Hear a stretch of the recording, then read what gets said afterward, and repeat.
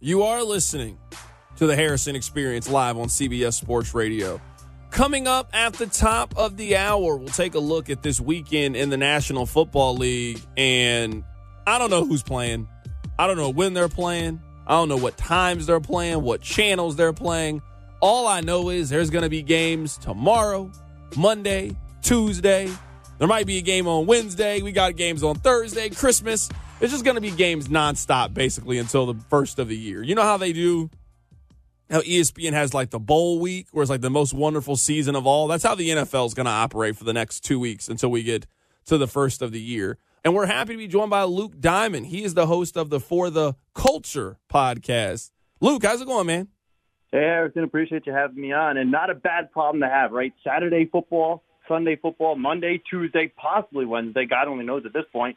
Thursday, we just keep it going, plus Christmas week. Good time to be alive, good time to be a Colt fan and a football fan. I mean, anything is possible tomorrow. Like, I wouldn't be shocked if we wake up from Ian Rappaport or Adam Schefter and that they tell us that one of the games that was scheduled on Sunday was postponed and they're going to play it on Monday or Tuesday. Like, I don't know how you could be surprised at anything that can happen right now in the NFL related to COVID.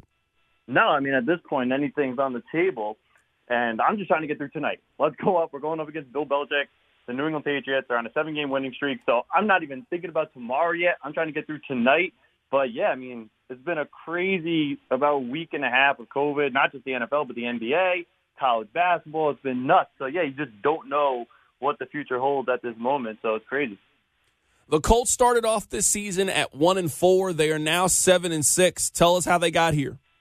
Yeah, 0-3 to 1-4. Brutal start. They've climbed out of the hole. They control their own destiny right now at the 6th seed in the AFC, and they got there via the J train. It's all been Jonathan Taylor. He's up to 1,300 yards, averaging 5.6 yards per carry, 16 rushing touchdowns. I mean, the guy has been an absolute monster, and right after Derrick Henry goes down, the best running back in football, a guy from his own division steps up and kind of reclaims that title in Jonathan Taylor. So Taylor's been the reason the Colts have gone on this run, the reason the Colts are a game above 500, the reason the Colts are in the playoff picture, and the reason the Colts have a shot tonight against the red-hot New England Patriots, who are on a 7-game winning streak.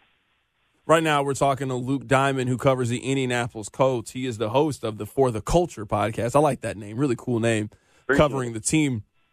Let's talk about Carson Wentz, because Carson Wentz has sort of battled with injuries this year. Not as bad as it was last year with the Philadelphia Eagles. If he hit a certain threshold, then the Eagles would get a first-round pick. Not a number one overall pick, but a first-round pick. How do you think the Carson Wentz experience is going? It's all right. I mean, I think Carson's the guy as far as, like, could he get the job done in a game manager type role? Yes. When you look at what the Colts have done this year, they're 7-0 when Taylor rushes for 90-plus yards. They're 0-6 when he goes under 90 yards. They're 0-5 when Carson Wentz throws 35-plus times. So if Carson Wentz is throwing the ball and he drops back 40, 45, 50 times tonight, I think it's going to be a disaster because the New England Patriots are so good against the pass, and I think they've forced 26 turnovers on the year. And you look at their secondary, 2 picks, 3 picks, 4 picks. Everybody gets their hands on the ball and picks it off. So Carson Wentz, it's weird because he has so much talent, but he's not the kind of guy you want to put the ball in his hands. And we saw that at the end of the Bucs game. The Colts lead 24-10 at half. Then they throw 19 consecutive times or drop back 19 consecutive times to open the second half. Taylor doesn't get a touch. Obviously, the Bucs go on a run. They get a pick. They force a fumble, both via Carson Wentz turnovers with the interception, with the fumble. They get back in the game. They take the lead. We turn the ball over 4 times in the second half alone. 3 of those turnovers were on Carson Wentz. So that threshold you talked about, I think it's 69, 70% of snaps. That will be hit because those injuries that kind of spoiled the beginning of the season for the Colts when they got off to that 1-4 start. Carson was banged up, but he never really missed any time. He missed a little bit at the end of the Rams game. Jacob Eason came in. Now he's in Seattle with the Seahawks. But when you look at the injuries with Carson Wentz, he never really missed any time. So I don't think that the Colts are going to be able to retain that first-round pick. It should go to Philadelphia. But Carson, it's weird. I mean, if you have him handing the ball off, could he manage a game and get, like last week, 22, I think it was, passing attempts? I think it was 16 for 22. That's a solid game for Carson Wentz. Once he throws the ball 44 times, like when you look at that game against the Bucs, or 50-plus times like that game against the Titans, it kind of gets out of hand. The Colts lose their real bread and butter, which is Quinn Nelson, Ryan Kelly, the run game, Jonathan Taylor. So you want to keep the ball out of his hands. Then you go to the play action after you establish the ground game. So that's what I hope happens tonight. But Carson Wentz throwing 35-plus times, not ideal for the Colts. The interesting thing about the Colts, and I'm sure a lot of teams feel this way in the AFC, is if the Colts gets in, they'll be a difficult matchup for just about anybody that's not Kansas City or New England. You could argue they'd be a tough matchup for Kansas City just with the ability that Indianapolis has to be able to run the football. But if the playoffs started today, Indianapolis would go on the road to play Tennessee. Obviously, you played them twice this year. I know you've lost both of those matchups, but this isn't the same Titans team that the Colts played earlier this season. I'm guessing if I ask you right now that if you could press the button and your first-round matchup would be Tennessee, you'd feel really good about Indianapolis having a chance to advance to the divisional round. Absolutely. It's also not the same Colts team from the last two times they played the Titans. So between the Titans' injuries and all their skill guys going down and obviously Henry missing a bunch of weeks now, and then the Colts playing much better football since they did in the beginning of the season. And then even if you look at that second Titans game, they really should have won that game. The Colts should have won that game. Goes to overtime, they lose. Their last three losses all could have been wins. And it's also when you have two teams that know each other well and they're pretty evenly matched in terms of talent, it's very difficult to sweep a team twice, let alone three times if you were to see them again in the playoffs before you even add in the injury factor for the Tennessee Titans. Right now, we're talking to Luke Diamond. He is the host of the For the Culture podcast. He covers the Indianapolis Colts, getting you ready for tonight's game. This game is really interesting because of the obvious strengths. The Patriots have the best defense in the NFL. The Colts right now have the best rushing offense in the NFL with no Derrick Henry for the Titans. Who do you think wins that matchup? Because that ultimately will decide who I think wins tonight's game. Yeah, that'll definitely be the deciding factor. I really think it comes down to, will Frank Reich get away from the run? It's happened multiple times this year. It happened in the second half against the Titans. It happened in the second half against the Bucs, where he sees a loaded box or he gets discouraged because the run didn't work the first 5 or 6 times. But when you have a back like Taylor, you need to continue to give him the ball. You can't be afraid of a loaded box. If they bring an extra guy and if they have an 8-man box, you can't be afraid of that, because you also look at Taylor's 2 biggest rushes of the season. And to go back to New England's game last week against Buffalo, the box was pretty much loaded the entire game. They only threw the ball 3 times.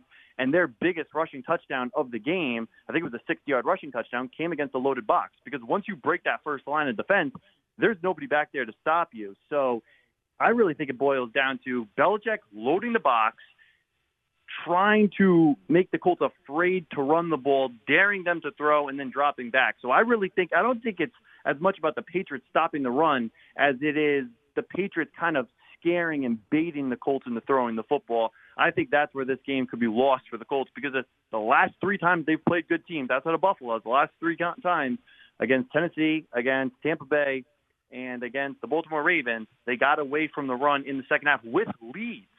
And when you look at Bill Belichick, obviously out of all those teams, the best coach they'll go up against. So I really think that's what it boils down to.